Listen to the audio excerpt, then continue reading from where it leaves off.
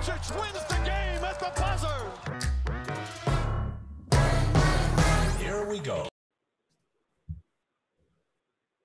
Welcome to another edition of The Gun Shop. My name is Grant Gunn, and I'm joined with my sister, Lauren.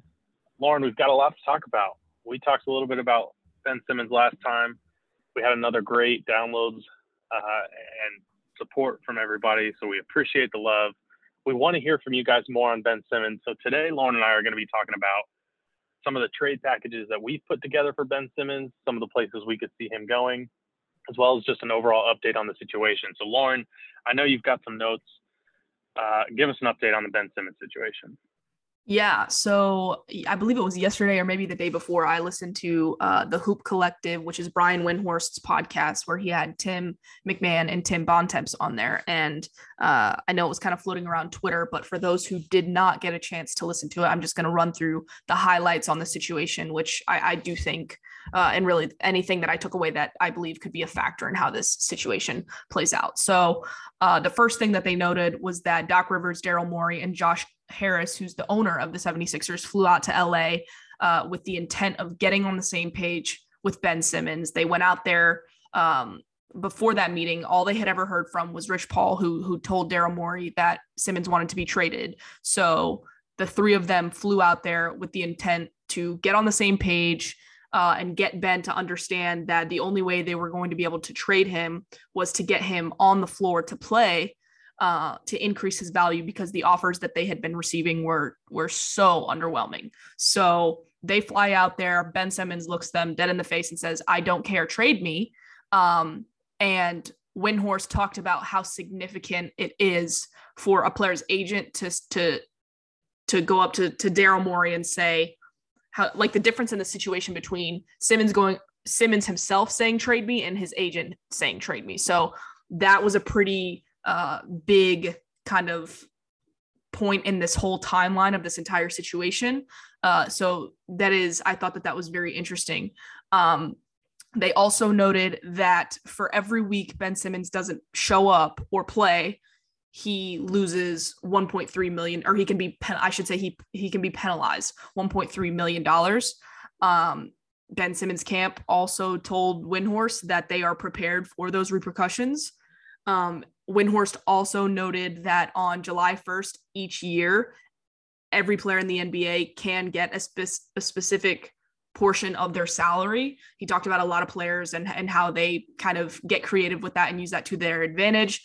But with Simmons specifically, he doesn't get his first check until November 15th, which is about 10 weeks from now. So he kind of positioned this as the 76ers having 10 weeks to really figure this situation out, because he's not really going to lose that money. If he gets traded in the next 10 weeks, which I would think would happen, then he'll just start with this next team. And I think those penalties will just go away, and that kind of sounds like it doesn't really make sense, but Windhorst made it seem like that could be a real possibility. So they talked about how Daryl Morey is the one guy in every NBA front office who's willing to be comfortable with being uncomfortable. And so trying to force Daryl Morey's hand is not something that can be easily done. So I think it'll be they said that this situation could get very messy very quickly. And we all saw how the James Harden situation went, and how when he wasn't showing up, it became very quickly, hey, we need to move on from this situation to start to get our team and know who our group is moving forward, because you can't have a bad situation like that lingering.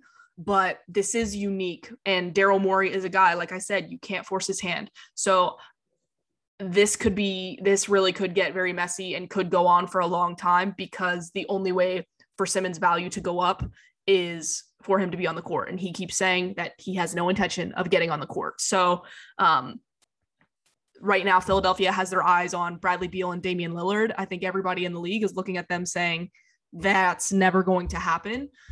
They do want a superstar who's going to be ready to win now with this Philadelphia team. They don't want young guys. They don't want Davion Mitchell or Marvin Bagley or even Buddy Hield. They want someone who's going to come in and win now. They also mentioned the Timberwolves offer of Malik Beasley, Jaden McDaniels, and really anyone else is not even remotely close to enough to what they're looking for. He mentioned that Philadelphia wants Cat. They didn't even really touch on D'Lo. They said they want Cat, and obviously Minnesota was like, yeah, that's just not happening. So we all know that there's a clear disconnect in the expected return versus what's being talked about right now. But it will be very interesting to see if, training camp starts, game 1 starts, Ben Simmons hasn't been traded and he hasn't shown up. Is there anything that can be done from Ben Simmons' camp to try and push this effort to move forward or to get traded?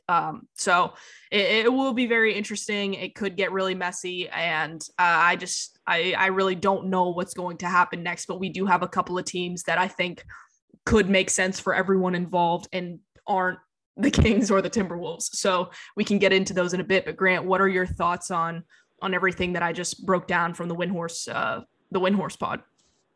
Yes, I want to unpack a couple things. The first thing you talk about is Daryl Morey not being afraid to be uncomfortable. Mm-hmm. And then you compared it as well to the James Harden situation last year. Obviously, yes, Morey was not with the Rockets at that point, but the Rockets, I think, knew moving on from James Harden, we're going to be in a different situation. Now, if you've listened to the JJ Redick pod, he's talked about how in the past he heard from somebody that he knew to be very well connected that the James Harden-Ben Simmons swap was a done deal. I think everybody last year thought that was a done deal. And then kind of in the 11th hour, James Harden ended up in Brooklyn. But if you remember, James Harden started off the season and played 8 games for the Rockets. I think it's a little different because even with Ben Simmons joining the Rockets, I don't know that would have been a team that would have really competed for a playoff spot. Definitely a different team than they ended up fielding last year, but a little bit of a different situation. I think the 76ers see themselves having a title contention window open right now. Mm-hmm. And I think they want to have this Philly situation or this Ben Simmons situation put to bed and moved on. They want to have this resolved going into training camp. I don't think it serves them at all to linger into the season. And I obviously have nothing sourced in that. I don't know. It just, to me, would not make any sense for them to let this drag out any longer than it would seem to. So I think that's an interesting piece of this.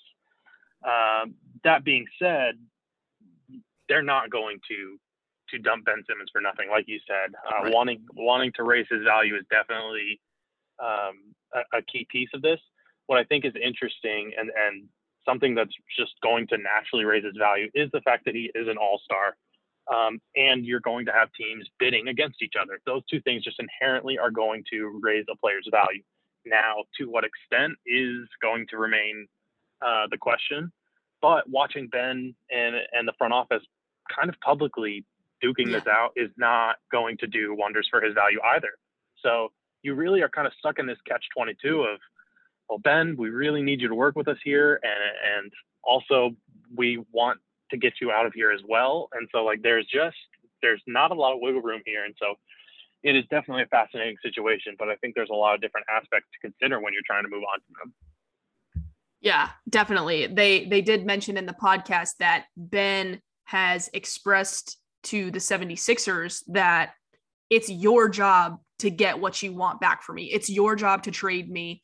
All I'm responsible for is telling you that I want to be traded and I would like to move on. So that could get very interesting because, like you said, well, it is this catch-22 where they do need him to work with him. And if he wants to get what he wants, then he might need to do that. So I don't know how sour the situation has turned with Philadelphia. They also mentioned that I forgot to mention before was that Daryl Morey had been trying to trade Ben Simmons since the moment he got to Philadelphia, and Ben Simmons was aware. So this is a situation. There's probably some kind of, this has been a slow build, and now it is just like all coming to a T, and it's very, very messy. Part of me wonders if it could get to the point where it's like, you need to trade him now. I don't care what the return is. And they start maybe leaking some information about Philadelphia that maybe Philadelphia doesn't want out there. Maybe they're like, I have no idea what to expect. it's really kind of one of those things where it's like, how bad could this get before it's like, okay, at this point, we, like you said, we need to get this situation behind us. So it is interesting comparing the Harden situation to now the Simmons situation, because they are so different in terms of the caliber of player, the what was going to happen to the organization after the trade. You know, one's in a rebuild, one, like you said, is still in a contending window. So that really kind of changes what you're willing to accept as a return, especially given the fact that, one, the offseason has come and gone. So a lot of the flexibility going into the offseason has kind of already been sorted out for some of these other teams. They know what direction they're headed in, and they're ready to pursue that. Ben Simmons still being out there, like it makes it a lot more difficult to try and make something happen. But there are some teams out there, and I do think that there are a couple of scenarios where it could work out for everyone with the timeline that they want to be on, with the I guess stage that they're in, whether it be rebuilding or also contending. There are a couple of teams out there that I think are worth discussing. But again, it's something where Philadelphia, it's not going to be a Damian Lillard. It's not going to be a Bradley Beal. So I really don't even know what to say in terms of a timetable, because if I'm Philadelphia, I don't want to start the season with Ben Simmons on my team, but what are you really going to be able to get right now? Like the leverage just, it seems like by the hour is going down. What do you think? Absolutely. I think it goes down to an extent, though. Like I said, he is a all-star caliber player. Maybe you'd argue fringe all-star, but no doubt this guy has a kind of floor-raising ability. I think the questions surrounding him relate to the playoffs. This guy's three-time all-star. He's played in pretty much every game since his rookie season. So he does have value. The question is, what is it? So let's kind of dive into that. We're going to talk about some teams we think that have some trade packages.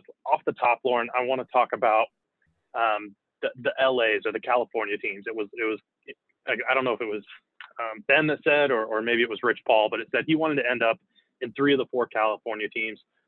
Assuming that's Golden State and the 2 LAs, Lauren, what does that look like? I think we can kind of go ahead and rule out the Lakers. They don't really have any available moves to make here. That's going to be real tough there. Right.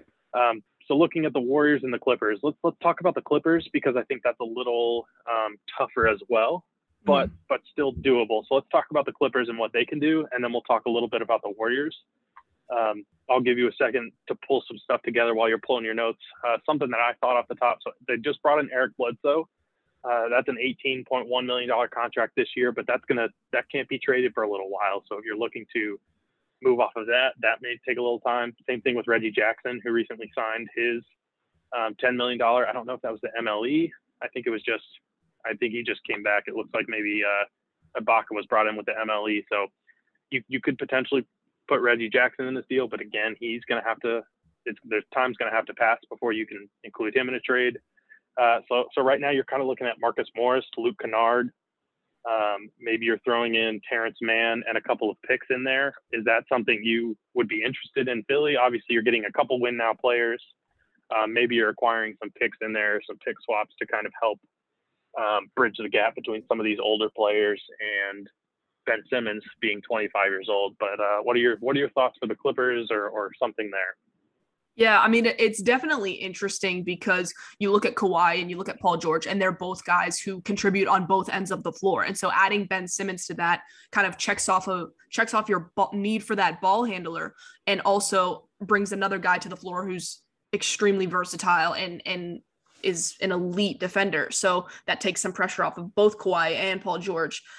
The thing that I struggle with is I just don't know that you're going to be able to convince Philadelphia that Marcus Morris and Luke Kennard are enough of a return. I think the Clippers are so high on Terrence Mann, and I spoke to Garrett Korpenig, who writes for the Clippers, and I believe he writes for Sports Illustrated with the Clippers. And he said that any deal with Terrence Mann, he is not willing to even really look twice at. So personally, I don't think the Clippers are a super likely destination. I think getting Eric Bledsoe I don't think that that's necessarily like their dream situation. But again, a guy that plays on both sides of the ball. And they brought back Reggie Jackson. So I think they still like what Reggie brings to the table, especially after last year's performance. And adding Eric Bledsoe gives you a little bit more depth at that position. So I don't really know how Ben Simmons I mean, I think while they could see the appeal to Ben Simmons, it wouldn't be opposed to it. I don't believe Philadelphia sees enough win now players that would come back to them. Yeah, I'm with you. I think the holdup on this side ends up being on Philly's side. Yeah. And I don't blame them. I don't think Kennard or Morris bring quite enough to you. I do think what's going to be a recurring theme here is you're going to tell us that this young piece is not worth giving up. And I think that's just how differently you and I view Ben Simmons. And by no means am I a huge Ben Simmons fan. I just think when you and I look at him, our value is different. So yes, unfortunately, I'm turning into the Ben Simmons defender in this case. But when you look at a guy like Terrence Mann, no doubt had a great season last year, was helpful in the playoffs after Kawhi went down. But anytime you get a chance to upgrade from a guy like Terrence Mann, and obviously getting off of Marcus Morris and Luke Kennard too would factor into this, but bringing in a guy like Ben Simmons, I mean, you talked about the defensive prowess of that team throwing Kawhi, Paul George, and Ben Simmons at you. And so just think of that in the playoffs as something that you can't pass on. No doubt that the Clippers think if they had Kawhi healthy last year, maybe they're the ones hoisting the title. Mm-hmm. But the fact is they're 2 years into this Kawhi experiment and they don't have the title that they thought they would have had by now. And so if you think about this and adding Ben Simmons, does that change things for them? Maybe that's worth including Terrence Mann and some picks to try to pull that trigger. So again, I think this goes back to Philly and not being something that Philly would be willing to do. But from the Clippers side of things, I don't think Terrence Mann should be the one holding this deal back. Yeah, I mean, the thing, and this what might be where we differ on certain packages and who would be included and who wouldn't be. They know what they've got with Terrence Mann, and while the questions with Ben Simmons and his potential, and while he has a lot of the tools, so yeah, adding Ben Simmons is probably something that would make a lot of sense, or that the Clippers would love if it were out there and his value were low enough to where they could add him. But there's this internal value that teams have with their players. And they're not willing to let certain players go. And with Terrence Mann, they saw flashes last year, and they do have a good idea of where he fits within this system. With Ben Simmons, while we can talk about it, I don't really know I feel like there are enough questions with Ben Simmons to where they might not be so sure with exactly what they're getting, exactly what that would look like. I don't know. It's hard because you would have Ben Simmons in LA. He would be happy in LA. He would be forming a big three. So it does make a lot of sense. And so I do think that the Clippers might be willing to include Terrence Mann if they do look at it that way and they're ready to kind of take I mean, like you said, floor raiser. But I don't know. I think I would be interested to talk to each NBA team and see where they view Ben Simmons, and if they do feel certain with, I know exactly what kind of player he is, or he's the type of player that I am ready to insert into my system and I would give up young players for, or if that specific organization with that specific young player says, we don't like the questions surrounding Ben Simmons, we don't think he's a right fit for our culture or for our current group of guys. And I do think the Clippers, I could argue both sides for that. Absolutely. I think that's the ultimate kind of question when all of this comes down to is how does each team individually view Ben Simmons and his value? Because you and I are sitting here spitballing, but when we do this for each team, our outlook on Ben Simmons' value is the same from the eyes of each team. And obviously we talk about fit and what that looks like for each team differently, but you have a set value of Ben Simmons the way I have a set value. And everyone listening to this views Ben Simmons a certain way, but that is not how each of these teams view him. And so that's a very interesting variable that we can't factor into this. Mm-hmm. We obviously do our best spitballing, but that's a huge piece of this. That's a great point. Moving on, I want to talk about the other California team, and that's Golden State. Mm-hmm. I think when you look at the package that they could put together, I think it's the one that makes the most sense. They have a little mix of win now players, a little mix of young guys. They could potentially throw something together that I think could entice Philly. This is a trade, though, that I think would not be on Philly's end. This would be something that Golden State may decide, Ben Simmons really isn't worth giving up what we have. So I think in any Ben Simmons trade, they would probably be offering Andrew Wiggins. That gets you pretty close into cap matching scenarios. Andrew Wiggins could be a nice slashing scorer that Philly could use. The problem is Philly's going to look for a ball handler in return. I don't know that Golden State can offer that, but you may throw in I wouldn't throw in Jonathan Kuminga, but maybe you've got Wiseman concerns with his injuries. And so you throw Wiseman in there with Wiggins, maybe a protected pick or something like that. Lauren, I don't know if you have any trade packages or anything you would put together, but I've got to think it would be something surrounded by Wiggins. And then you're throwing in Wiseman or maybe even Moses Moody, just to try to entice Philly a little bit. That being said, I don't know if this is something Golden State would be willing to do. So, Lauren, what are your thoughts on Ben Simmons to Golden State and any package they could throw together?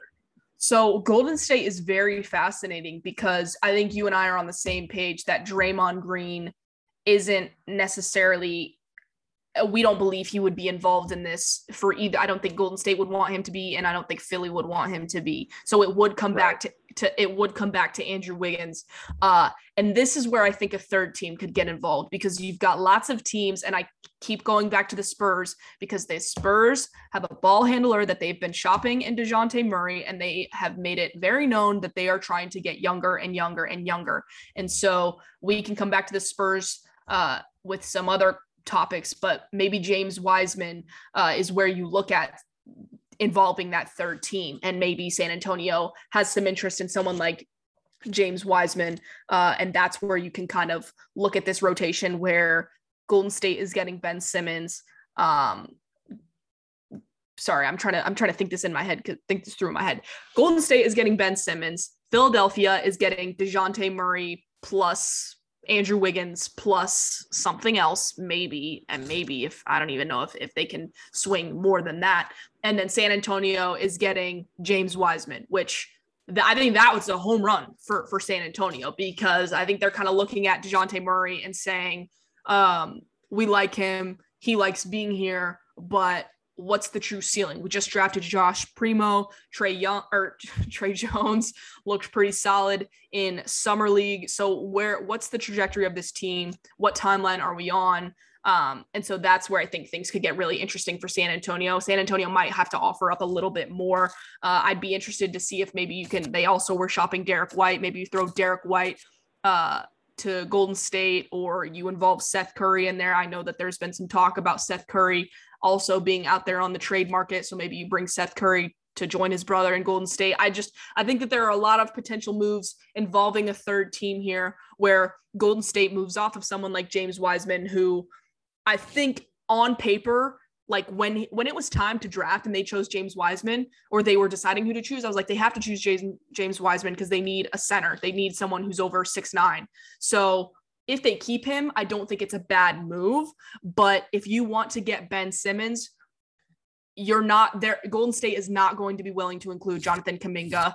And I don't think that they really want to include Moses Moody either. And I don't think Philly even wants Moses Moody. They want win now players. So I think if you're moving off of Andrew Wiggins and James Wiseman, you're having that conversation of, would we rather have someone like Ben Simmons, or would we rather kind of hold on to James Wiseman? Like I think that's the number one question for Golden State. And that's where you can kind of make something happen with a third team who is super young. And maybe you even include Toronto in there. Toronto needs a center and they're super young. So there are lots of options there. And I would really keep my eye on James Wiseman. Yeah, a couple notes there. You talked about the Spurs wanting to get younger and shopping DeJounte Murray. He's only 24 years old, so he's younger than Ben Simmons is right now, which is an interesting factor. I think in that three-team swap, you've got a lot of cap going one way. Philly is bringing on a ton, but not necessarily, or maybe it was, I don't know. You had Wiggins and Simmons going somewhere. San Antonio only giving up Murray, who makes roughly 15, I think. So there might have to be some cap pieces in that, but it's definitely an interesting thing to kind of consider.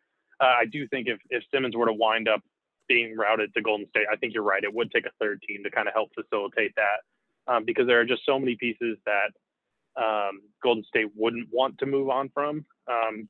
But I think kind of like the Clippers, they're in a spot where ever since KD has left, they have been plagued by injuries, whether it's been Steph or Clay or whatever the situation may be. I think they're finally looking at this year as, hey, we've got everybody healthy. We're going to make a run at this title. And if they think Ben Simmons is somebody who could add to that squad, why would you not go for it? And I'm going to say that a lot. I think that's going to apply to every team because I think Ben Simmons is a guy that can help lift your team depending on who you are. And even when we were talking about Sacramento last week, he's not going to make Sacramento a contender. But Sacramento has only been to the playoffs once, or I get Minnesota and Sacramento confused as the two who haven't seen the playoffs in forever. One of them has only seen it like once in the past 15 years.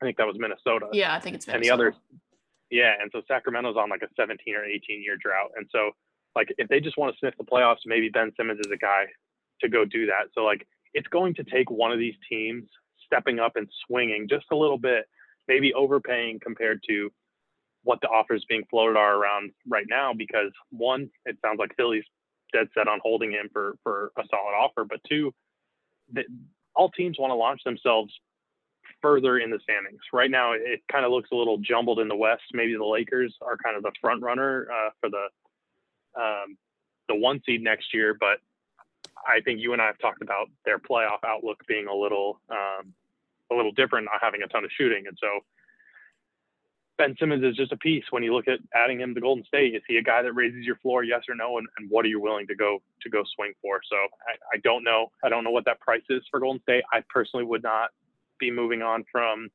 Kuminga. Yeah. I don't know that Moses Moody is a guy that you move on from. I think he's a good NBA ready guy, so I don't think he hurts to move on from, but he's a nice, cheap NBA ready player. So I think that's great for Golden State unless they're willing to go move for Ben Simmons. So I just don't know. There's a lot of kind of pieces here. I don't know what their internal view on James Wiseman is either. So yeah, I think James Wiseman is a very interesting piece to this puzzle, because if Golden State can find a way to swing this trade where Moses Moody is the young piece going to San Antonio, if San Antonio is somehow involved in this 3-team trade and Golden State finds a way to keep James Wiseman and bring in Ben Simmons, that's huge. And I do think that there's a scenario in which that does happen. And maybe you're moving off of Andrew Wiggins going to Philly and Moses Moody plus maybe Jordan Poole or somebody else that's young going to San Antonio. And if you can find a way to have a starting lineup where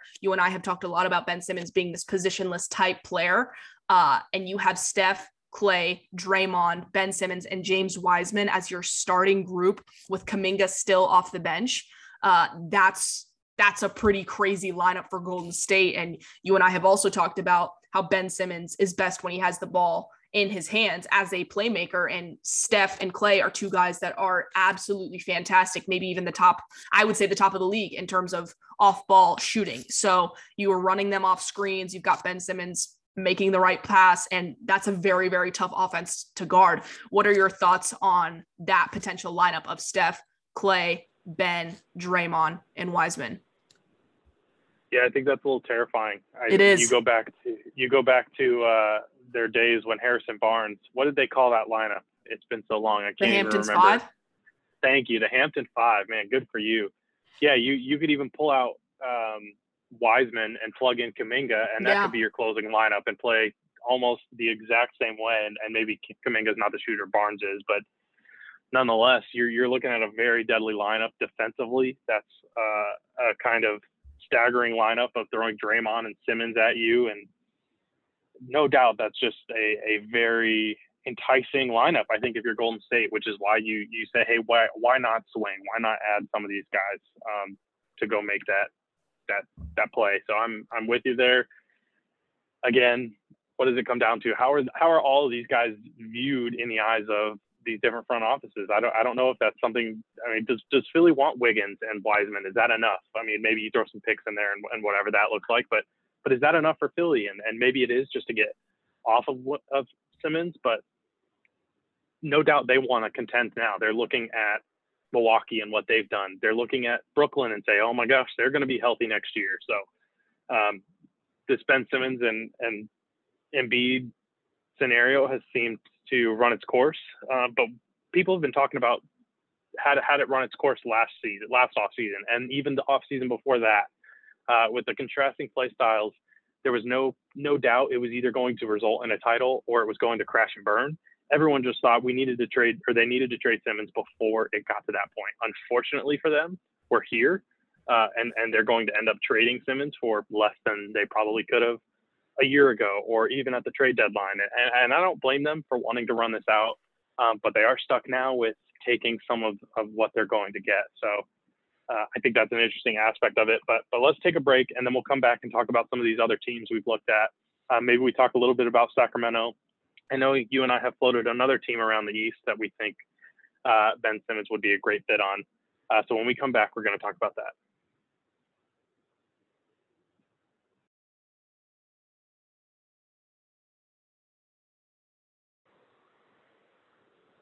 All right, welcome back. So Lauren, before the break, we talked about Ben Simmons in a couple of the California teams. We didn't talk about the Kings. I know we talked a little bit about them last pod and what that looks like. Is there anything else as things have continued to develop that you want to touch on with the Kings, what a package might look like, or do you think we've kind of touched on that already? Well, I guess just to reiterate, and even after that podcast came out with Windhorst, where they said the package of Davion Mitchell, or really just any package that doesn't include De'Aaron Fox or Tyrese Halliburton, is not going to be enough. I still don't believe that Sacramento caves and includes one of those two players. I don't see that being the case, even though Philadelphia is holding firm with where they're at on the Simmons front as of right now. So personally, I'm starting to think that it's significantly less likely that Sacramento is going to wind up with Ben Simmons, given the average age of their roster. Right, I'm with you. Before the break, we also teased kind of seeing an Eastern Conference team that we think could make a move, or we think would be an interesting place for Ben Simmons. However, before we do that, I want to talk about another team that seems to be stuck in this pattern of not quite getting over the hump, not really in the Western Conference Finals outside of 1 year, and that's the Portland Trailblazers. Do we think they could be a team here that Ben Simmons finds his way to help kind of raise that floor? You talked about Philly wanting Damian Lillard and that never happening. I'm kind of with you there. If I'm Portland, I don't think there's any world where I'm trading Dame for just about anybody in the league. So CJ McCollum's another guy who you could see this swap being a part of. Maybe there's a 3-team trade that this kind of works around, and that's an interesting kind of dynamic that we can talk through. I personally, so recently I listened to the JJ Redick pod where CJ McCollum came on, which was absolutely a great episode. I recommend anyone going back and listening to that, because CJ had a lot of cool stories of him growing up, playing in high school and then off to college at Lehigh and then ultimately joining the league. But one of the things he talked about was his relationship with Dame and how Dame was a huge factor into CJ being drafted by Portland. And so it's so hard for me to imagine, after having listened to that, CJ McCollum winding up anywhere. I think in a perfect world, they'd like to keep him there and try to bring in Ben Simmons to add to that core. Now, again, you look at this from Philly's side, and I don't know if there's a way that can happen without including a third team to route something towards Philly. But Lauren, I want to talk about Ben Simmons and Portland. Obviously, another team that would want to add something to help take them up to the next level. So what are your thoughts on Portland?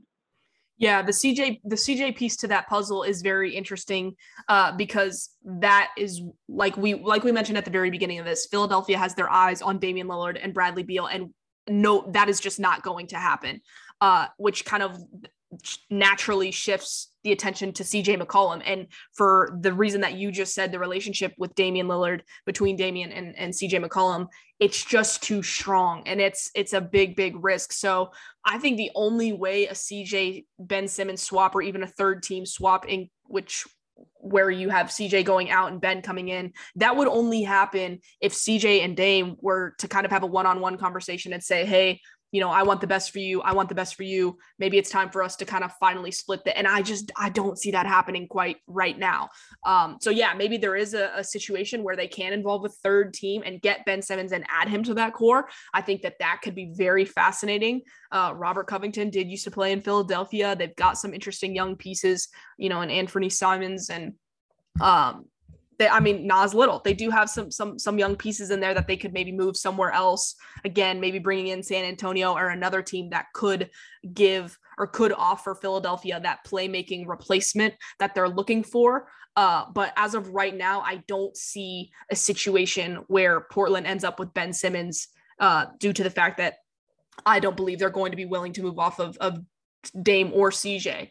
I did see the tweet that Dame liked. That was it was like a jersey swap of him standing next to Ben Simmons with a Ben wearing a Portland jersey. And I don't think that that's like an indication or a shot at CJ by any means, or an indication that he would prefer to play or like be a duo with Ben as opposed to CJ. I think he's interested in having Ben come there, but I don't believe he would be willing to do it with CJ being the price to pay. Yeah, I'm with you. I want to throw this at you, and I haven't run this through a trade, what do you call it, a trade simulator or anything. Mm-hmm. But pulling Robert Covington and Yusuf Nurkic, sending them, I think of Indiana as a third team to come in and help facilitate this. Mm-hmm. So maybe you could finagle these pieces a little bit. But I think Covington going back to Indiana, I think Miles Turner could be an interesting piece to throw here. Maybe Miles Turner goes to Philly in this scenario, and Ben Simmons finds his way to Portland. You've got to throw some picks in here. Maybe Philly sending some picks and pick swaps Indy's way to help kind of facilitate this. But just trying to come up with a scenario here where you've got a Dame, CJ, Ben Simmons trio in Portland. You get some sort of win now talent in Miles Turner going to Philly, while you also kind of split Sabonis and Turner. I think a lot of people have talked over the years that absolutely two talented players, but do they fit perfectly together, especially in a Rick Carlisle system, is going to be interesting. He's known for playing a smaller four in Dallas. So kind of an interesting aspect there. You could even route Covington to Indy to be the four there. Just kind of how you depend on how you look at this. So Lauren, I don't know. What are your thoughts? Obviously, I'm very broad view here. I'm not giving you a ton of specifics, but just something I'm kind of spitballing there that I think could be interesting. Yeah, I do think Indiana could find their way into this Ben Simmons conversation. Personally, that scenario right there, I don't see Philadelphia having any interest in either Nurkic or Miles Turner, simply because they have Embiid and they have Tobias Harris, but they also signed Andre Drummond this offseason. So I don't really see them wanting to add another big to that. But I think Miles Turner potentially to Miles Turner to Portland, and maybe Ben Simmons to Indiana could be something that's interesting. Nurkic has a very close relationship with Damian Lillard, but he does have a lot of injury concerns. So adding Miles Turner to this group could add, this extra layer of protection. And Miles Turner has experience playing with another big, like you mentioned, with playing alongside Sabonis. So Indiana has a lot of movable pieces that I think could end up being in play with this Ben Simmons scenario. But Portland has a very high hurdle to jump to figure out a way to get Ben Simmons there. And it might have to end up them, like if Portland throws picks to San Antonio and they find a way to get DeJounte Murray and I keep going back to this DeJounte Murray situation because I'm trying to find or really just any team that is willing to move off of a guard that is a starting point guard that could come in and contribute immediately. I keep going back there because they can also absorb a lot of money. But any scenario where that's the case and that team would be willing to move on from that player, that's the player that a team like Portland or Indiana or Utah or anyone could try and loop in to include, where maybe they're not that player or that team that's trying to add Ben Simmons doesn't have to give up a current asset, but would be willing to add, a bunch of picks to send to that younger team that is trying to focus on their future as opposed to their present. So it would be very challenging for Portland, but there is a scenario where it does happen. We talked about that November 15th deadline at the beginning when we were reviewing the Windhorse pod. Norman Powell was a recently signed guy being brought back to Portland. once that deadline passes where he can now be traded, is that something where they're like, hey, yeah, we'll move Norman Powell if it means we can bring in Ben Simmons, another floor raiser, or like a floor raiser, like you mentioned. So this could get interesting. It really depends on the timeline of when this all pans out and who makes the right offer first. Because I really think that there are many teams out there that could come in and Philly says, hey, this is the best offer we've gotten and it makes sense for our current roster. Let's just pull the trigger and be done. Absolutely. No, I think it's interesting you talk about Ben Simmons being routed to Indy, because I know you and I had floated this around when we went to lunch last week. I think that's a very interesting aspect too. I don't think Portland would be too disappointed to add Miles Turner to that group. One of the things I brought up when we were at lunch is how fascinating it would be to watch a Rick Carlisle offense ran by a guard who could not shoot the ball. That is just, I think, an interesting dynamic to this. Rick Carlisle has been known to kind of not butt heads, but it's been his offense. And so obviously having a talented guy like Luka was easy for him to kind of step back and say, all right, here's the keys, drive the bus, kid. Does he feel that same way about a guy like Ben Simmons? I don't know. That would be so fascinating to me to watch. And so definitely Indy has the pieces to kind of move this on. Maybe they send Brogdon to Philly to help. That's the one. Get the point guard that Philly needs to help kind of run their offense, as well as be a win now guy that can contribute. And it kind of keeps Indy chugging along. So I don't know, a lot of interesting aspects to this. Lauren, is there anything else? I want to move on and talk about kind of our team we've been teasing in the East a little bit. It wasn't Indy, though I think that was a worthy discussion to have. I think there's one more Eastern Conference team that I think could be willing to make a move to get them over the hump. Yeah, no, I don't have anything else to add on Indy or any other Eastern Conference teams. But after we touch on this Eastern Conference team, I want to throw at you a Western Conference team that I think could be in play, and that's a discussion worth having. Yeah. Absolutely. So I want to talk about this team, the Atlanta Hawks, a team who did make the Eastern Conference Finals, who I think could see themselves and say, hey, we're right there. We need something to get over the hump.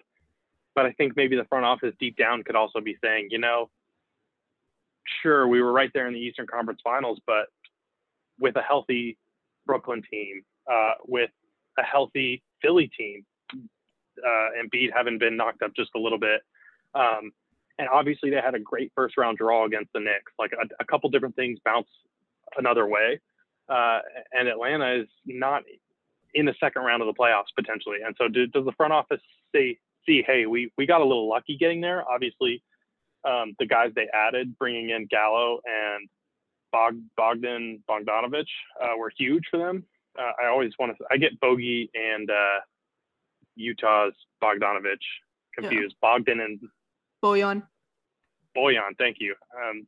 So I always want to make sure I get those right. Anyway, I feel like internally the front office could be saying, hey, we need something to get us there, because we kind of got, I don't want to say lucky, but they caught lightning in the bottle and everything went right for them. So I want to talk this out. Mm-hmm. I think a trade like this would have to be surrounded like a Gallo and Bogdan swap for Ben Simmons, and maybe you throw in a couple first round picks. I know they have OKC's lottery protected first round next year. They also have their own first round in the next 2 years. So maybe a combination of a couple picks plus Gallo and Bogdan for a Ben Simmons swap. Lauren, what do you think about that? Yeah, it's interesting because when you first hear Ben Simmons to the Hawks, you're like, well, they already have a point guard and they already have, this modern small ball big who they just committed a bunch of money to, and John Collins. But when you and I have talked through this situation, you mentioned the similarities of why Ben Simmons in Atlanta could work the same way it could work in Golden State, having Steph and Clay, and in Atlanta having Trey and Kevin Huerter. So there are many reasons why the Atlanta situation could work. Gallo and Bogdanovich are two guys that are at that age where they are willing to contribute and win now. Atlanta also has a couple of young pieces that they are going to have to pay very soon, outside of the Trae Young extension that just took place along with the John Collins one. They've got Onyeka Okongwu, who's the furthest out, but they've also got DeAndre Hunter and Kevin Huerter coming right around the bend. I don't see them moving on from any of those guys, but Ben Simmons is somebody that does come in, and John Collins is a guy that has defensive concerns. Trae Young is a guy that has defensive concerns. So adding Ben Simmons into that mix gives you another level of protection and playmaking ability. Trae Young and Kevin Huerter are two guys, like you said, great off the ball shooters. Having Ben Simmons play make and having them, having Trae be able to defer to someone to take the load off of his shoulders and also play off ball makes them even more dangerous as an offensive group. So there is a way in which I think that this makes sense for Atlanta. You look at what Gallo's giving you and what Bogdanović gives you. They are obviously older than Ben Simmons, and they both have had injury histories. So is this a conversation worth having? I think if you're Philadelphia, you look at this and you say, well, we still need that playmaker. Like, we need a playmaker coming back. So I don't know what that looks like. Obviously Lou Williams is hanging around there, but he did just get recently signed. So that there comes a little bit of complication with that. So maybe that's where you see this third team getting involved, and maybe it's not San Antonio, but maybe you get somebody else who does have a playmaker, a veteran playmaker that can come in and kind of fill that gap for Philadelphia. I don't think it's the most ideal return, but like you had mentioned, if you're Atlanta, how many picks would you be willing to throw in? Would you be willing to throw in DeAndre Hunter if it means you're getting the starter that significantly raises your floor if you want to bet on Ben Simmons, as opposed to waiting for this young group continue to reach your timeline? Another guy in there is Cam Reddish. Cam Reddish is another guy who's been shopped out there. So there are many reasons why Atlanta as a destination makes more sense than it might at the surface. What do you think? Yeah, I think Atlanta kind of is the dark horse in all of this for those reasons. I think aside from Golden State, and I think in any trade package, Golden State is going to be a factor for the next year or so, just because of the pieces they have. That being said, I think Atlanta is kind of an ideal trade package when you look at what's available. And I think, I say this, I don't know what Atlanta would be willing to offer. Like I said, it all comes down to how do these teams view Ben Simmons. Yeah. But if I'm Atlanta, I think for all the reasons you just said, having Ben Simmons run that Draymond point forward role and letting Trae and Kevin Huerter run off ball is a dream scenario for them. I think there were rumblings on Twitter the past couple of years or so of having Trae be like Steph Curry and Kevin Huerter being like Klay Thompson. And I don't think Atlanta is going to sit here and say that they are as good as those players, but I think you might say that Ben Simmons in that type of role could be a lot better and a lot more useful than Draymond Green. And so obviously until you see it on the floor, it's all just speculation. But I think it's a very interesting conversation to have.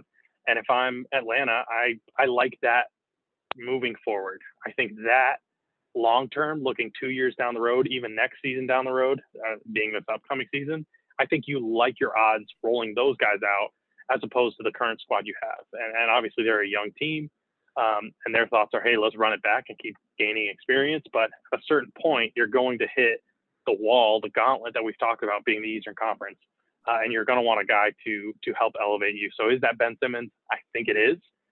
Do they see it that way? I just don't know. Yeah, it is tricky, and it's tricky wondering if Philadelphia says, hey, Gallo and Bogdan are those are the two guys that we want in return. I don't know that that's necessarily the case, but maybe they want one of them, and maybe again, the third team getting involved, maybe kind of a little bit of maybe you bring in Bogdan or you bring in Gallo, one of the two, and then you're bringing in that point guard, and then the other guy is going in return to the third team. So there are lots of possibilities here, but Atlanta has so many different kinds of contracts. They've got, like you said, win now players, young players, different, very tradable contracts of all different salaries. So yeah, Atlanta, I do agree that Atlanta is definitely a dark horse in this race. Absolutely. So Lauren, I know you wanted to talk about a Western Conference team. Yes. So who do you got? Let's give me either a trade package or a scenario that you could see Ben Simmons moving to the West. Okay. So this is very interesting to me because it's and you and I touched on this when we went to lunch that day, and it starts with the Utah Jazz. That's my Western Conference team. And the first question where it either opens the door on this possibility or closes the door was where do they see, like, what do they want their direction to be? You and I both agree that they're going to continue to run it back. But it's come out that they have shopped Bogdanovich and Ingles, and just to see if they could clear money, what they want to do. They did clear money by moving Derek Favors and used that very well by bringing in Eric Pascal and Rudy Gay. But this is a move by bringing in Ben Simmons that I think could be very interesting. And the biggest question that I have with the Utah Jazz is, what do you do with Rudy Gobert? Because this is a guy that's going to be making $40 million a year soon enough. And we saw what happened last year in the playoffs. So would bringing in Ben Simmons allow Utah to have that defensive versatility that allows them to keep Rudy Gobert on the floor? Or a very valid question that you asked me was, what is the logic behind potentially having one guy that's unplayable in the playoffs and adding a second guy who's unplayable in the playoffs and having them on both teams? What is the logic behind that? So it's really, does Utah view that as being the case? Would they view it as that's a bad idea, you can't do that? Or do they view it as, hey, having someone as versatile and strong defensively as Ben Simmons would allow us to, or would kind of maybe cover up Rudy's, I guess, shortcomings and allow us to keep him on the floor? So that's the first question that Utah would need to answer. But I want to present to you this trade scenario, and it's a 3-team with Philadelphia, Utah, and San Antonio. And the trade package has Philadelphia receiving Bojan Bogdanovic, Joe Ingles, and DeJounte Murray. Has Utah taking Ben Simmons and Seth Curry to replace some of that scoring that they're losing by losing both of their shooters. And it has San Antonio receiving Tyrese Maxey and maybe a couple seconds or a first-round pick, depending on what Philly can kind of negotiate and how high San Antonio still views DeJounte Murray. I think my argument for this trade package is that Philadelphia is getting 2 scorers that are ready to win now and that are known to contribute in the regular season and in the playoffs. They're getting their replacement point guard, who is a long point guard, who is a ball handler, playmaker, but also a strong defensive player. Utah is getting that scoring replacement. They're getting Ben Simmons, who is just adds another dimension to that team. And then San Antonio is continuing to get younger by taking the gamble on Tyrese Maxey and maybe being able to squeeze a pick out of Philadelphia. What are your thoughts on that potential scenario? And what are your thoughts with Ben Simmons fitting with the Jazz? Yeah, so I think unless you're San Antonio getting a first rounder or maybe even 2 out of this, I don't know that you have a huge reason to come in and facilitate this deal. I guess maybe they could see themselves punting on this next year and just saying, hey, you know what, anything we can do to accumulate younger assets is a win. So maybe that's the deal, but maybe I almost would say maybe Derek White being the guy instead of DeJounte Murray. But back to the Jazz aspect of this. You brought up what I said last week, and we looked at Rudy Gobert being a guy who kind of got played off the floor in the playoffs, and Ben Simmons to the same thing. And so I could see 2 guys being a problem having on your roster come playoff time next year. So do 2 negatives make a positive? Maybe that's the case. But I think the problem is you see Ben Simmons getting played off the floor for offensive reasons, and you see Rudy playing off the floor for defensive reasons. So maybe you're able to combat that a little bit, adding Ben Simmons. So I don't hate that. I think you look at Utah, maybe another team who think, hey, what can we do to take ourselves to the next level? I know Donovan Mitchell battled some injuries early in the playoffs that I think kind of hurt them. But yeah, it's another team that just needs to do something. Now, I will say I liked what Utah's done this offseason. They added Rudy Gay. They did lose Paul Millsap, but they added somebody else that I'm blanking on right now. That you look at them they were capped in a way. They didn't have a lot of moves to make, but they brought back Mike Conley as well. And you look at them and just say, hey, this isn't the worst thing for Utah. I think they got a little better. I forget who they drafted. I don't know that they're going to come in and contribute right away, but Utah's really best bet is running it back, I think. I don't know that Ben Simmons makes them better. I think that adding Ben Simmons to that team is more of a coin flip than in some other scenarios. And so I don't know that Utah would pull the trigger on that one. Yeah. To clarify, it was Derek Favors that they moved off of, not Paul Millsap, and also they drafted Jared Butler, who I actually do believe could come in and give some quality bench minutes from Baylor. I think he's the type of guy that could come in and impress. With Philadelphia, I don't really know that Derek White is somebody. Derek White, I think, would come in and bring you scoring. I don't think he would bring you playmaking. And so that's where the biggest thing comes in for Philly is where do you prioritize? And that's why I think Tyrese for DeJounte could make a lot of sense, because Tyrese has shown flashes and he's still very young. And so if you want to get that win now player, personally, I think this is a trade that makes sense for everybody involved. And if I'm Utah, I'm very nervous about Rudy moving forward, because if you find yourself where you're on maybe year 2 of that extension and you're paying him $40+ million each season, and it is just year after year that he gets an unfavorable matchup in the playoffs and he gets dominated, you are in a very, very deep hole because you don't have any money to work with. They did everything that they needed to do this offseason. They've had a great offseason, but are you competitive? Are you strong enough to overcome LA? Or say you make it to the finals, are you strong enough to overcome Brooklyn or Milwaukee? So that there are a lot of questions there. So yeah, I think talking about another guy that could raise your floor, it's definitely a gamble. It is definitely a gamble for Utah. But again, it all starts with, would adding Ben Simmons solve our Rudy problem?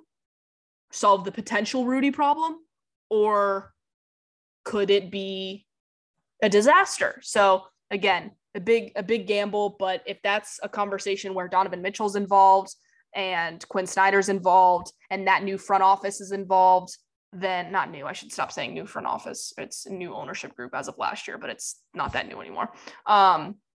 If they're all on the same page and they decide to go for it, I don't hate it. But if they decide to run it back with Joe and Boyan, who both enjoy that system and playing there, that I don't think that that's the worst thing either. But I don't really know if they've gotten better enough again to be competitive with these top teams. Absolutely, no doubt. Thanks for jumping in and correcting me on it is not Paul Millsap and it was Derek Favors. So couple bigs is just getting crossed in my mind in the Utah, Denver, Colorado area. So all good there. But yeah, I think the recurring theme that we talked about all kind of pod was, how do these teams value Ben Simmons? What's it going to come down to? Do they see him as a guy that can truly elevate them into the next tier and contend for a playoff spot or contend for a title, whatever that may be for the respective teams? They're going to be playing chicken in a way, I think, when you look at Philly. Like, what are the offers that are coming through for Ben Simmons? Do you need to go out and overpay because of the lack of offers? It's just going to be a very fascinating situation that plays out. There's no doubt we're going to be covering this more as we get closer and closer to the start of the season, and just very well may play out as the season kicks off. So we will see. But I think that brings us to another close of the gunshot. Lauren, a lot of great topics. We covered a lot of different teams, a lot of great trades. No doubt there will be more of this. We may have a pod sometime in the future where Lauren and I break down kind of what it looks like to go through these scenarios. We had a conversation last week. We talked about it a little bit where we went to lunch. Maybe we'll pick just a random player, whether we think they'll get traded or not, and we'll just show you all our thought process behind some of this, because those conversations that Lauren and I have are kind of how this pod started. We used to just spitball talking NBA all the time, and finally we were like, hey, why don't we actually sit down and record this? So we'll give you maybe a little peek behind the curtain one day as we continue to talk through all things NBA. But we appreciate you joining us. Stay tuned, and we will see you next time on the Gunshot.